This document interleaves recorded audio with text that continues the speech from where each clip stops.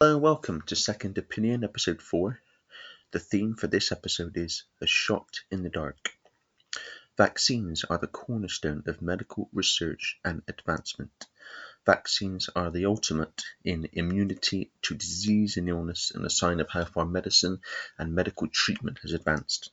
Vaccines are credited with the eradication of various diseases and are a necessity for a healthy, thriving population. However, some see vaccines as inherently unsafe with limited or no efficacy, crafted recklessly by pharmaceutical companies whose bottom line is lining their pockets, with health agencies in lockstep with pharmaceutical companies. Some even see vaccines as part of much bigger, more sinister agendas, including attacking health and changing the nature of the human form. Here to discuss these issues with me is Janci Chen Lindsay, PhD.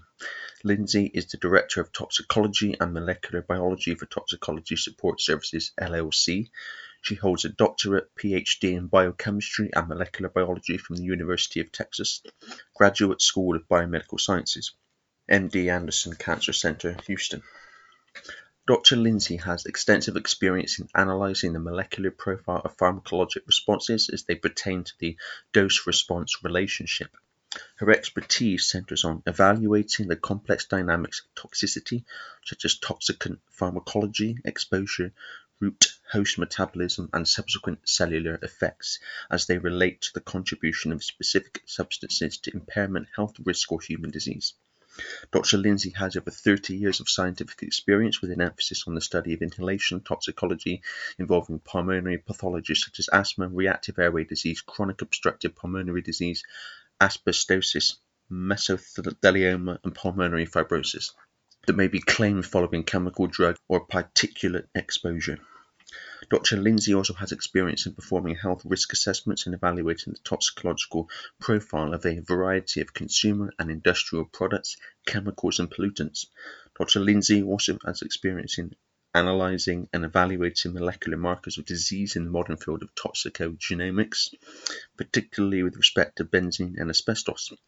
Additionally, Dr. Lindsay performs forensic toxicology investigations with respect to cases involving drugs, their effects on alcohol, cases involving issues of impairment of psychomotor functions.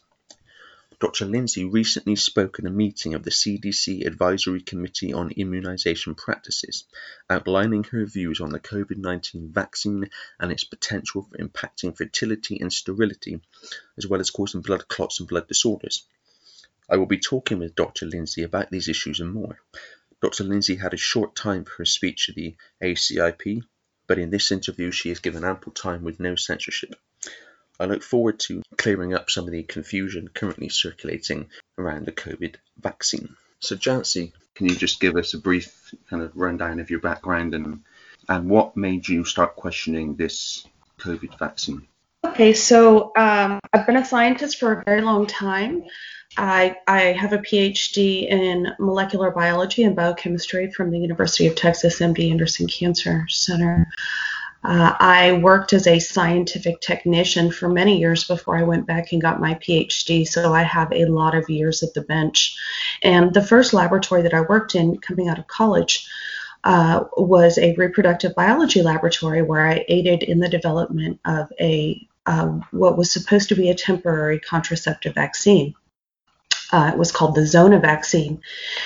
And although we had done a lot of analyses to make sure that the immunogen portion that we chose would not cause any type of autoimmunity, unfortunately it did. It caused ovarian destruction, complete autoimmune ovarian destruction, which of course doesn't make it a very good temporary contraception. So what that taught me was a lesson about how important it is to do animal studies and to do animal studies in the correct species before you jump into humans. And also it taught me that even though you may do the best in silico analyses, you still cannot predict everything that will happen in the human body. And so you have to be really cautious. So when they were rolling out these vaccines, I was very nervous that they were doing it in a rushed manner. And with a technology that had never been used before, I mean, it was just almost unheard of. Here we're going to use genetic biologics in people. This has never been done before. And we're going to roll it out on a massive scale without proper preliminary testing. When even for the old style vaccines, it would take, 10 to 15 years of study to get these to market. And now we're trying something brand new and we're not doing any studies. I knew that the genetic biologics that had been attempted in the past had extremely dire consequences. And I just couldn't fathom that they were actually going to do this. So I started doing some research, and I ran across a blog by a Dr. Bill Gallagher, and I began communicating with him and asking him about his blog, which postulated that there could be a chance for cross-reaction using the immunogen that they used, and that could lead possibly to reproductive problems or autoimmunity against proteins called syncytins. Mike Heaton and Wolfgang Wodarg came out. They had concerns about syncytin and reproductive fertility. Yes, yeah, and it's odd because the reaction that I got in my communications was rather odd when I brought up this worry, and Dr. Gallagher had been in the business for a long time. He replied that, they would just work it out in the next iterations. And I said, well, don't you worry for the people that might be subjected to this iteration that could cause this. And it just didn't seem to be a concern. It seemed like, business as usual, and that worried me even more. I think just so people have kind of got a point of reference, just kind of describe how regular vaccines are made, how that's different, also how immunity works, and then how that plays into what they're claiming to do with this COVID vaccine. Typical old school vaccines, they take the bacteria or the virus and they chemically kill it or heat kill it, sterilize it so that it is no longer active and able to replicate. And then they inject the whole molecule, and that is what's called the immunogen. That was the older way of making vaccines, and then your body would mount an immune response to this and keep memory cells for that particular immunogen so that if you came into contact with it again, then your body would mount an antibody response against it and quickly kill it off before it did any harm.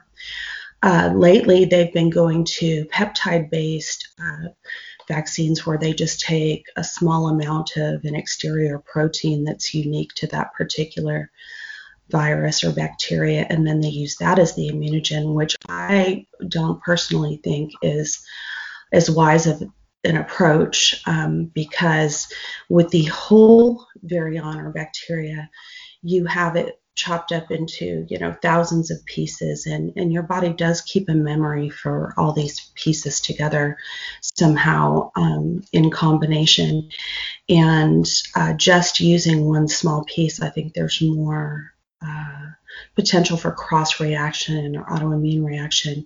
And the way that we check to see if there could be an autoimmune reaction in a linear sequence is not really the best way to check for autoimmunity, because proteins don't exist in a linear fashion. They exist in a 3D conformation. And so you could have two amino acids, which in a linear fashion are hundreds of amino acids apart from each other, but where the protein docks or where the antibody docks could be, they could be right next to each other. So then you would incorrectly predict autoimmunity or lack of autoimmunity. You're listening who don't, who are not medical, or understand the science in any way, what would that kind of mean if you explained it simply? What you said then about checking for autoimmunity, what does that mean?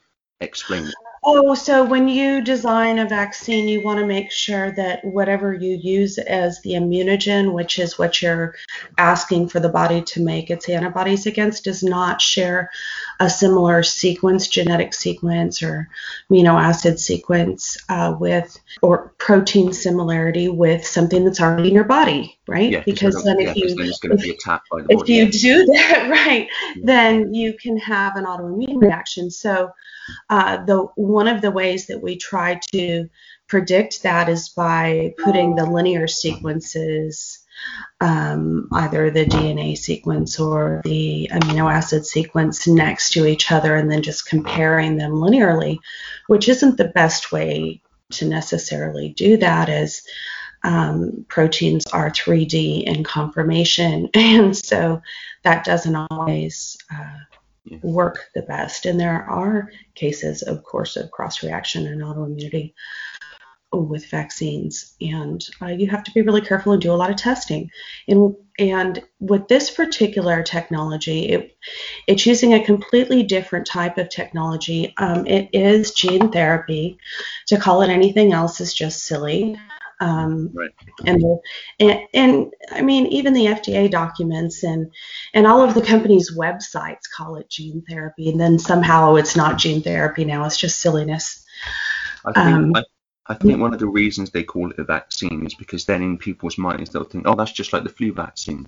Yes, I absolutely agree with that. And it's been very effective. They've been very effective with the propaganda in that matter, because people really do think it's just like their everyday vaccines that they've always gotten.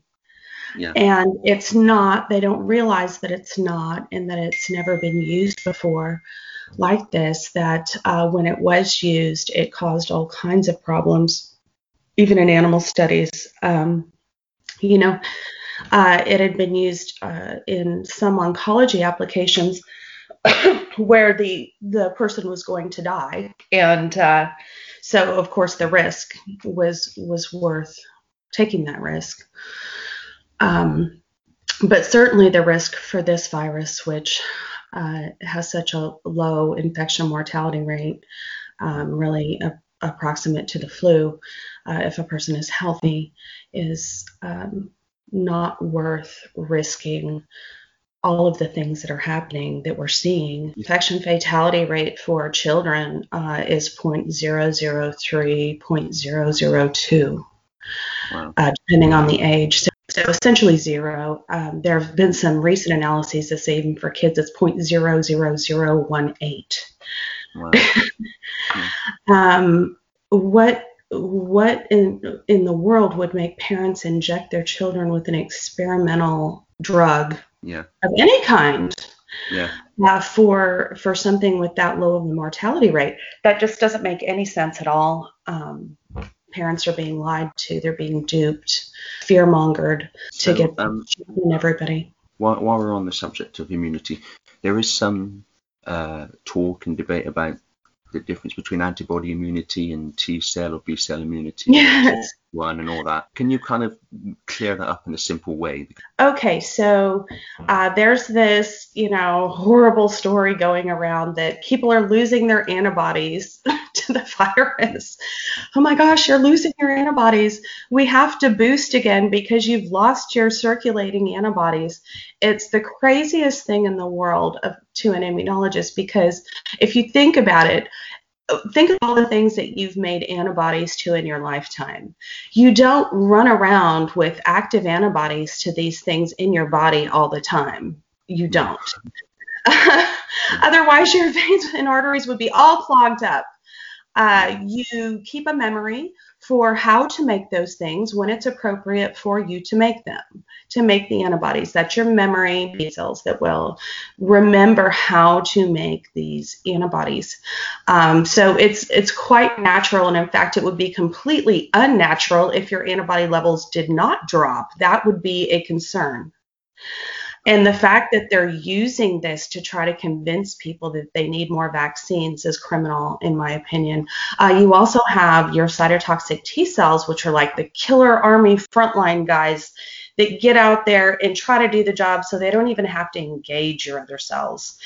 They really try to clean it up first in a quick way so that the body doesn't have to expend extra energy making antibodies, and they'll try to get rid of it first. Now, they have an excellent capacity to kill off these viruses and bacteria by themselves without even getting the other antibodies involved. So what they found is that people who had SARS in 2003 were also still immune to this SARS-CoV-2. And they found that people that had SARS-CoV-2 were also largely immune to the variants. In fact, more immune than people that had had the vaccine. It looks like having the vaccine actually makes you more susceptible to the variants by about a 6-fold factor. Mike Yeadon came out earlier this year and said that the difference between the original virus and the variants is so minimal that to the immune system it would make no difference in terms of... It is. It is. Yeah, the variance between SARS that was in 2003 and the one we have now, I think it was somewhere around 60%, but the variance that we have, the difference between the variants and SARS-CoV-2 is less than 30%. So those, obviously, if you have an immunity after having a divergence that's so large, you're going to also have one that's much less than that. So in your opinion, would that, I guess where you're going with this is that immunity, that natural immunity, does not necessarily justify the vaccine? Oh, it doesn't at all. First of all, and this is such an excellent propaganda technique. Here we are spending all this time talking about these vaccines, whether to take the vaccine, not take the vaccine, when what we really should be talking about are all the other agents that are safe and effective, where we don't even need the vaccine. And they've always been available. But of course, they were out of patent and very cheap, so cheap that it would cost less than $1 to treat someone for a week with hydroxychloroquine. Now, nobody's making any money there, right? Or ivermectin. And that's what we should be treating with, period. There's no need for any of these vaccines. We have safe and effective treatments. There are many of them. They were investigated after the last SARS outbreak, and there's quite an extensive publication database on them. We know that these vaccines are causing thrombocytopenias, all kinds of clotting disorders. We know that they're causing cardiomyopathies, which is not a surprise. Even Ralph Barick's lab in 1992 used rabbit coronavirus as a model system to study cardiomyopathy. And yet the CDC is saying they need more evidence, and they're just not sure if the cardiomyopathy is related to the vaccines. Now, that's absurd. There are hundreds of publications on coronavirus and cardiomyopathy.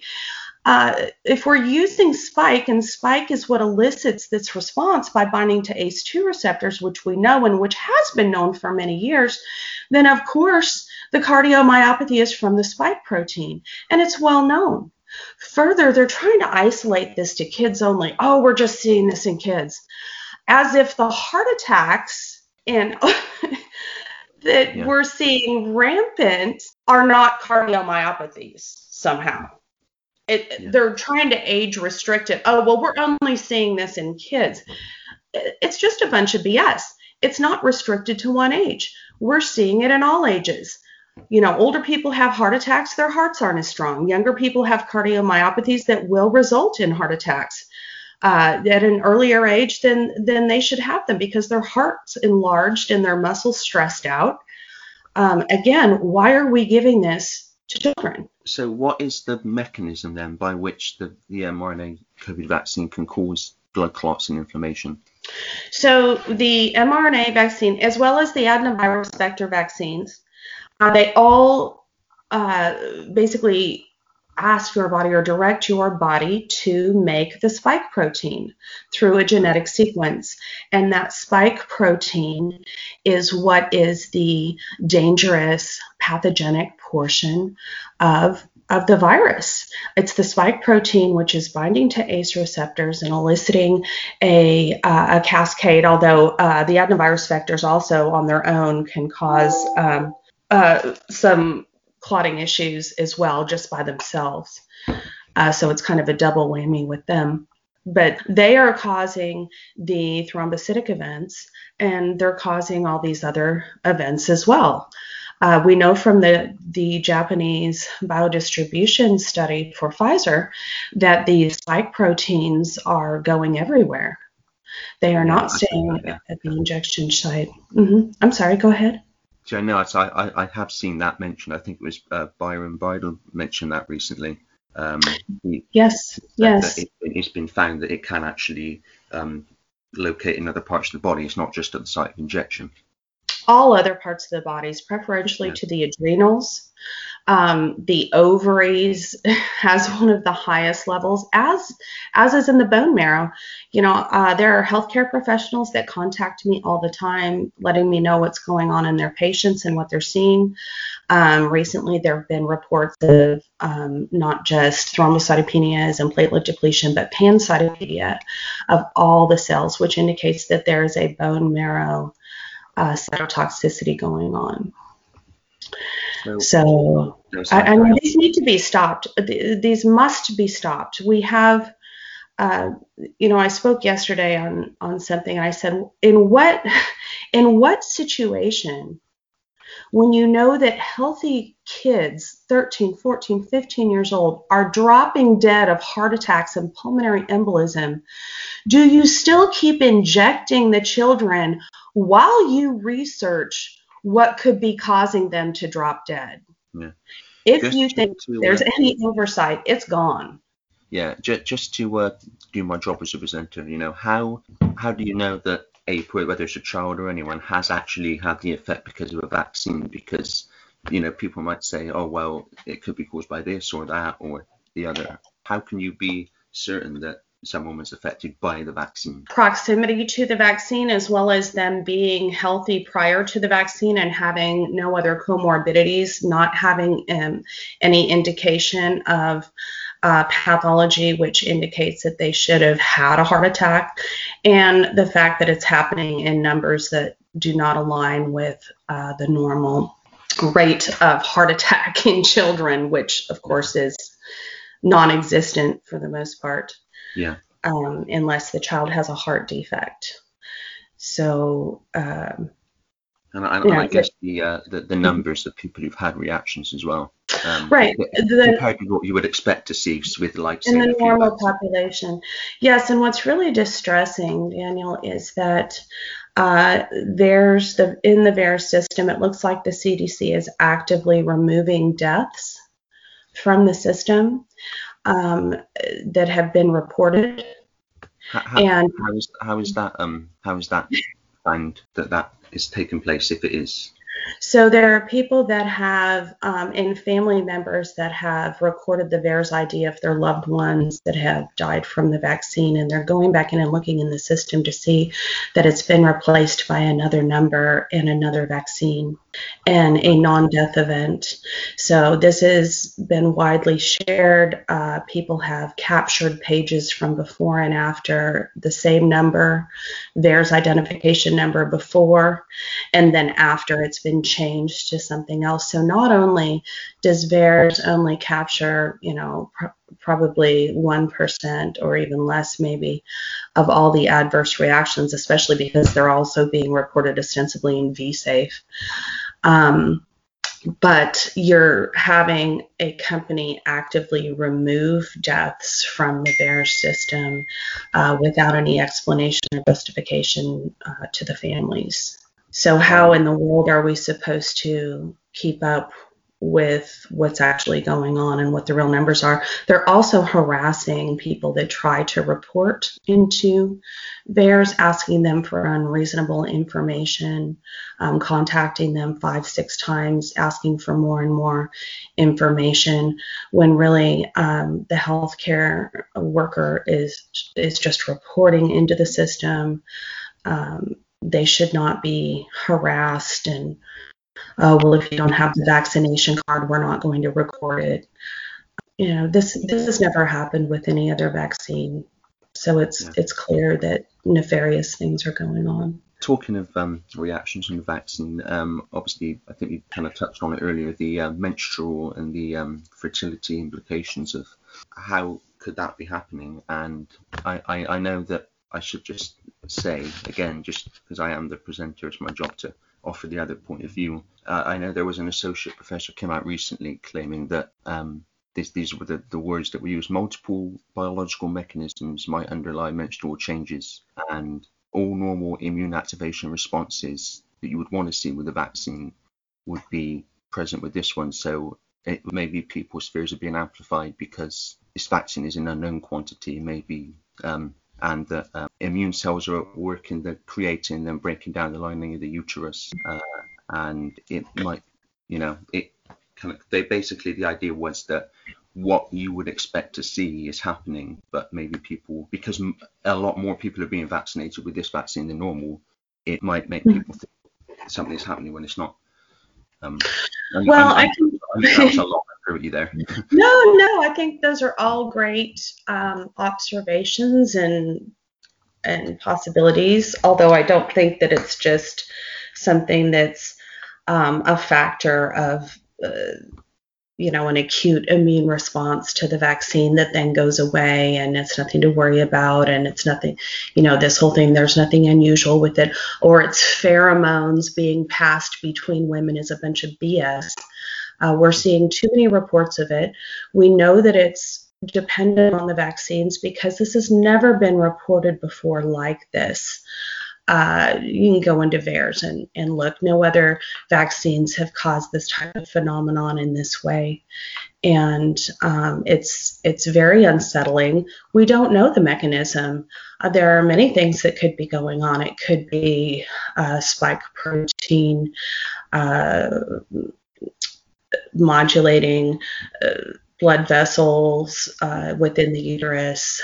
There are reports of people coming out of menopause for several years and bleeding again. There are reports of young children starting menses at inappropriate ages. There's reports of people that have not been vaccinated that are around people that have just been vaccinated that are experiencing menstrual irregularities. So it's not something that's just, oh, this is silly. There's nothing to it. There's definitely something going on. It's being studied at the University of Illinois right now. I don't know what the outcome. I mean, I think the studies are early on, but women are reporting it all over the internet, and they're reporting it to their doctors, and the doctors are speaking up about it. So it's real. And it needs to be investigated. Well, we just need to stop all of these vaccines, period. We need to stop. There's no reason for them. We actually have therapeutics that work better than the vaccines, so why are we using them at all? That's the real question. I know it's been, I know because I've read it, that it's been suggested that vaccines in general produce inflammatory molecules that known as cytokines and interferons, and they can stimulate immune cells in the uterus, and so maybe just vaccines in general. So maybe that's what's happening here, and it's not necessarily some attack on the That's a bunch of bunk. Okay. When's the last time you heard about kids going and getting a vaccine, or adults going and getting a vaccine and having menstrual bleeding problems? It's just silly. These arguments, these fact checks are just silly in their stupidity. We're not that stupid. I would hope people aren't that stupid. It's a real phenomenon. It needs to be investigated. These vaccines need to be stopped, period. We have other therapeutics that work better than the vaccines, and there's no reason to be using them. They're causing harm. They're causing deaths. They're causing acute deaths. Who knows what's going to happen long term? We don't know if the spike protein stops being produced in all people, or if it's reintegrated into the DNA and people will continue to produce spike. We don't know any of this. So we must stop. Plus, we're creating more mutants. because people can still get and transmit the virus. So if you didn't want to do it for any other reason, you should do it for that, because you're creating more of a problem that ever existed before you started immunizing by making every single vaccinated person a mini gain-of-function laboratory. Yeah. Another claim is that the amino acid sequence in the spike protein, the SARS-CoV-2 virus, is said to be just 4 amino acids that it shares, and therefore too short to give rise to an autoimmune response. What's your take on that? Right. So, like I said before, doing this blasting amino acid straight line comparison between proteins is not always the best way to predict an autoimmune reaction. Dr. Bill Gallagher had an excellent beta sheet conformation comparison between the syncytins and between both of the syncytins and between the immunogen, and there is startling conformational similarity, and that can be enough. There are more than just those amino acids. There's a few here and a few there and a few here and a few there, and when you put them all together in the beta sheet conformation, they are very similar. So he has a blog up that goes over that, or I don't know, he may have taken it down because he is very pro-vaccine, pro this vaccine, or was, and was not believing that people were having problems with it or dying from it. He thought I was creating quite a lot of mischief and that I would get what I deserved. So it's very odd. Very, very odd. I guess one of the biggest clues that there could be a problem with this vaccine is that the mRNA material would normally be rejected by the body, but that's why they put it in a lipid outer layer so that the body would allow it passes through to the cells without being rejected. I mean, if the body would naturally reject something, that should be a clue. Right. So we have excellent mechanisms within our own bodies to protect ourselves from foreign DNA sequences and from things being where they shouldn't be. To artificially manipulate that and to force DNA, RNA into cells in a manner that was never intended, and to keep mRNA alive or modified in a way, not alive, but active and not able to be degraded in a normal fashion, goes against our body's own defense mechanism so that bad things don't happen. And we just don't know what the consequences of this are.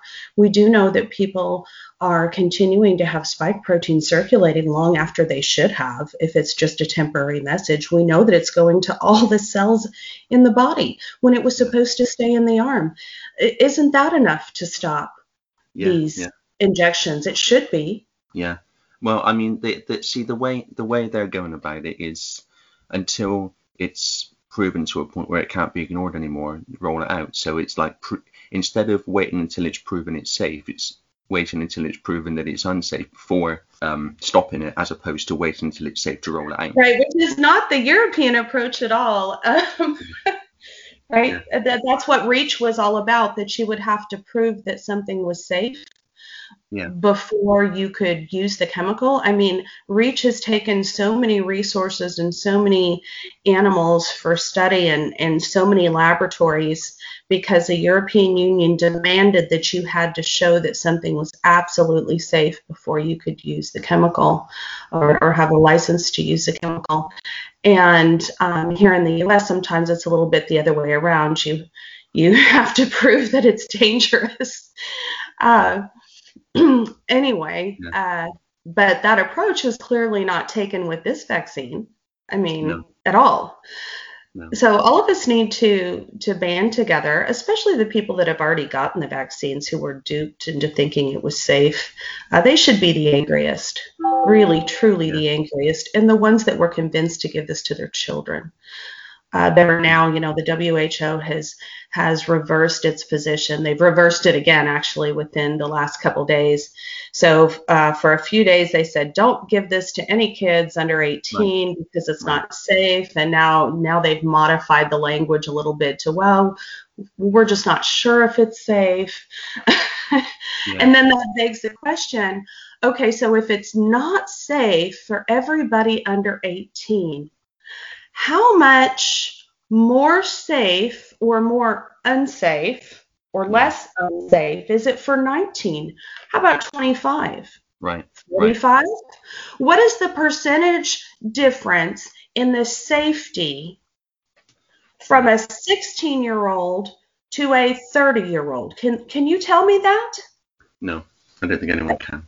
I mean, this is what I call sheep logic. It's absurd. Yeah. We must stop these So, phony vaccines. People, take a look at what's happening in all these countries around the world. Look at the injection dates and look at the COVID deaths skyrocket. right. They're Yeah, not only not working, they're causing more infection by Yeah. monumental amounts. Right. Well, either that or deaths in the vaccine relabeled. Or it was a coincidence in every single country that they had a wave at exactly the time that they injected most of their population. I'm sure that's it. Another possibility that I was just going to say is that deaths by vaccine could be labeled COVID-19 as well, because that's always a possibility. Well, it's not only from COVID-19. So there are a few different graphs out there, and they're excellent. People have done excellent work putting these together. So not only have deaths increased following the vaccines in general, all deaths, all types of deaths, but COVID-19 deaths as well. So, of course, if you have a heart attack, which is definitely attributable to the mechanisms behind the vaccine, then that's not going to be listed as a COVID death, but it was still due to the vaccine. I want to talk about the genetic aspect to this, because there was a study that I saw a couple of days ago, came out June the 11th from Thomas Jefferson University, and basically the discovery was that human cells can write RNA sequences into DNA, and I know of course this vaccine is interacting with the cells, obviously, and so some people claim that the vaccines can change DNA. Right, and cause frame shift. They can potentially cause what's called a frame shift mutation, which is changing the sequences of a number of proteins in a deleterious way so that nothing is being transcribed correctly and works, and it can be lethal. This has happened in animals previously, and it also happened in a child several years ago when this was first attempted. So there's the possibility for that. There's also the possibility for it to be integrated in a fashion where it works and keeps causing the body to produce the spike protein. That's not going to be beneficial. No. There's also research on the fact that the spike protein does not seem to be degraded easily. So then what happens to it? It just builds up in your organs.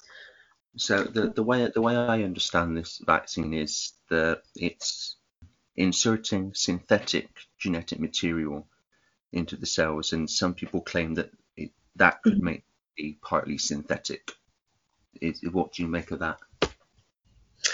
No, so there's two important points behind this. The way that the RNA and the DNA was constructed makes it less resistant to degradation, both in trying to get the message in, and then the actual product that it codes for, the spike protein, it is not genetically the same as the, I don't even want to say natural spike protein, because it's not natural either, because they've manipulated it, than the engineered spike protein in its engineered virus state. They're not the same. We're seeing glycosylation differences. That was published on early on.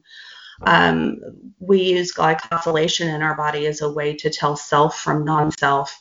Glycosylation can also impact the way that something folds and how it's charged. And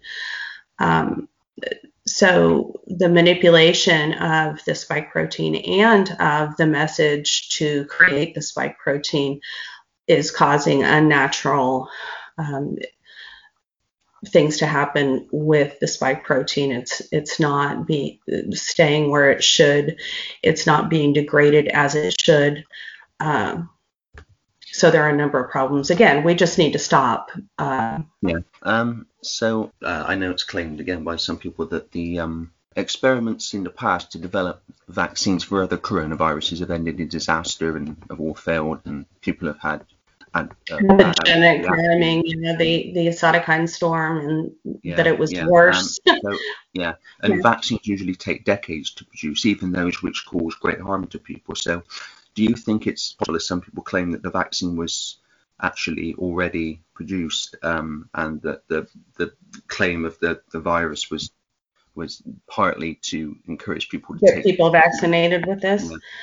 I think there are a lot of things going on that don't make sense. I think there are other agendas at play, many of them. One of them is the Great Reset. Certainly the people behind that think that there are far too many people on this planet and far too many useless eaters on this planet. And they feel that it is their position to decide who should do what, who should eat meat, who should own property. They feel superior enough to other people to think that they have the right to make those decisions. And that's a scary thing. I've said this before, and I'll say it again. Anybody that supports your tax dollars going to send somebody to the World Economic Forum meetings to participate, to have their companies participate, these people need to be kicked out on their butt. They're psychopaths. And there's no way we should be paying for our politicians to go and attend this and be part of the Great Reset, because you don't get a voice in this. This is unelected politicians that are making decisions for you. They will take your property away. They've said as much. In 2030, you'll be happy and own nothing. Right. Yeah. Who are these people to even say something like this? Right. And why aren't people angrier? Why aren't they demonstrating outside these places? It's just unbelievable to me that they get away with this and people aren't angrier. I mean, if you meet someone in the street and they said that to you, anyone would react to that, obviously, because it's a ridiculous thing to say. But when these people say it, nothing. People don't react.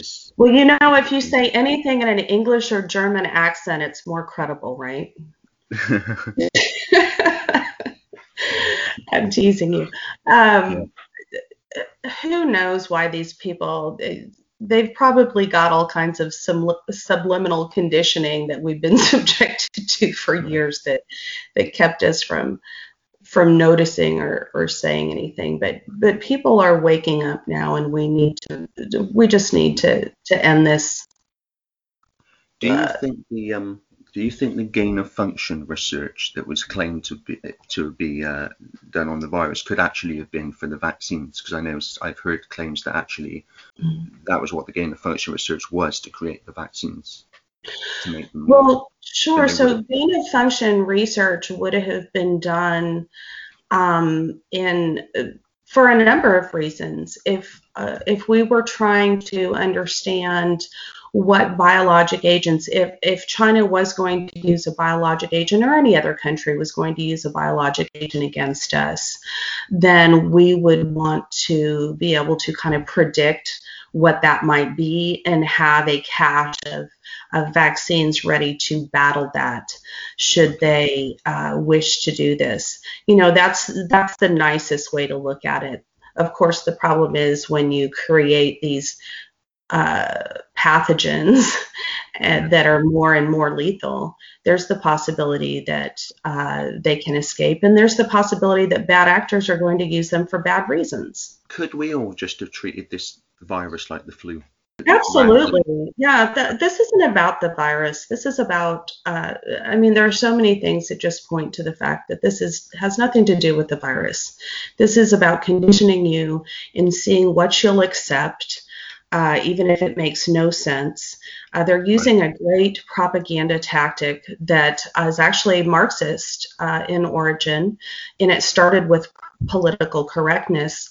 Political correctness was coined by the Marxist Leninists, and it was, what it means is that you're politically correct as long as you toe the party line. If you have any opposing views to the party line, then you're not politically correct. Right. But we're doing the same thing with science. If you don't believe their science, even if it's not scientific, even if it's not grounded in science, well, then you're a science denier. Right. When it's not science at all, it's politics, and it's about obeying and conforming, and about you giving up your rights to people that want to control you. Yeah.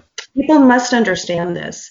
If it was about a virus, things would have been done very, very differently and logically. We would be stopping the injections while we investigated the lethalities and the reasons for them in children, right? Isn't that what we normally do? We stop while we investigate lethal incidents. We don't keep injecting while we're investigating. And they push the meeting back another week, but they're still injecting. I mean, really, people have got to use their God-given common sense. Think, people, use your brains. So, do you think that these mRNA vaccines are the future? Where, because I know here in Britain, no, I don't. Because in Britain they launched the flu vaccine that was mRNA. No, I don't think they're the future. I think there are scientists that will try to make them the future, but I don't think that they have any part in any future that we want to be a part of. If we allow this now, it will never stop. It will never stop. But do you think, okay, so maybe a better way to word that would be, do you think there will be attempts to make them the norm for vaccines? Absolutely. I'm sure there will be, but they should not be. Our bodies are really sophisticated, capable. When our immune systems are left to their own device, when we eat well, when we treat our bodies well, then they can do amazing things. When we mess with our immune systems and inject things that we don't fully understand how they work, and that's just a recipe for disaster. So why could they not just have, given that this mRNA technology is as dangerous as you've talked about in this interview, why could they not just have taken the virus or part of the virus and made a attenuated or a live virus vaccine like they normally do? I know Mike Yeadon was asked that question in an interview fairly recently, and his response was, you'd have to have some of the virus, wouldn't you? He said it sarcastically, meaning that he said, if you ask around, no one's actually got samples of the virus. No one's actually got it. So that's why they've had to go this mRNA route. What do you make of that? I'm not really sure. Okay. I have not researched that enough. I know that earlier attempts with just the protein itself were not that successful. And there are, right now, there's a is it Sinovac that actually uses the protein itself rather than the message to create the protein? I believe so. So there are just the protein vaccines, which is a little bit closer to what we normally do. But I'm not sure why the traditional route wasn't taken, other than old animal experiments where they tried to do that were not successful. It caused more of a problem, and the animals were worse off than if they hadn't gotten it at all. Obviously, apart from stopping these vaccines, what action would you like to see taken in the medical world, not just with vaccines but in general? You were president now. What would you instigate for healthcare and medicine? I would completely revamp the agencies that are supposed to protect the health and safety of the public. from drugs that would make it impossible for the pharma companies to lobby in the manner that they have or contribute to anybody that has a role in these agencies. I would absolutely make sure that the agencies were independent and, not like the CDC, which has its own patents on vaccines, but yet also determines the vaccine schedule. It's such a conflict of interest. It's silly. And then pharma is so deeply embedded. I would completely change that. I would make sure that vaccines were tested, and I would go back and do the studies that the pharma companies said. I would also make the pharma companies liable for any injuries that occurred as a result of their vaccines, because that makes them more careful in their vaccine design. That is any other company. I mean, any product, right? Yeah, well, that is something that maybe people don't know, that any reactions to this COVID vaccine, you can't sue the pharmaceutical companies no matter what happens. No, you can't. They've got complete immunity, and but doctor only by his JD, I suppose. Reiner Fuellmich has said that this won't protect them from intentional harm, from intentionally creating a product that they know is harmful. So we'll see what happens. We'll see what happens with his cases and others that have been filed. Like you say, the underlying message of it all is stop the vaccines. Stop the vaccines. There are plenty of therapeutics out there that are cheap. They're safe. We've studied them for over 70 years. There's no reason at all to be using these vaccines, no reason to inject your children. Go back to the basics. Go back to these well-known, well-studied, and safe therapeutics, ivermectin, hydroxychloroquine. Of course, those studies were frauds in the Lancet New England Journal of Medicine, complete frauds. So they're very safe. All that about cardiotoxicity is bunk when used in normal doses. So anyway, that's my message. There's safe alternatives. Use them. Stop using dangerous vaccines. How many more people in your profession do you know who think the same? More and more. I'm glad to see. Although there are many that don't, but I find that the ones that don't just haven't done the research. If you do the research, I don't know how you would come to any other conclusion. They just don't make the time, whether because they've already gotten the vaccine and there's kind of a cognitive dissonance in wanting to investigate and find out that you've actually injected something into yourself that is harmful, and not wanting to know the answer to just this trust that scientists have for authority, garnered through kind of abusive conditions going through academia. Well, thank you. It's been a great interview, and I'm sure there's many other things I could talk about, but yeah, I think, thank you, Daniel. I appreciate you allowing me to speak to your audience, and I hope that I've helped with some things, and that they know there are other alternatives, and don't line up for these experimental drugs. I agree.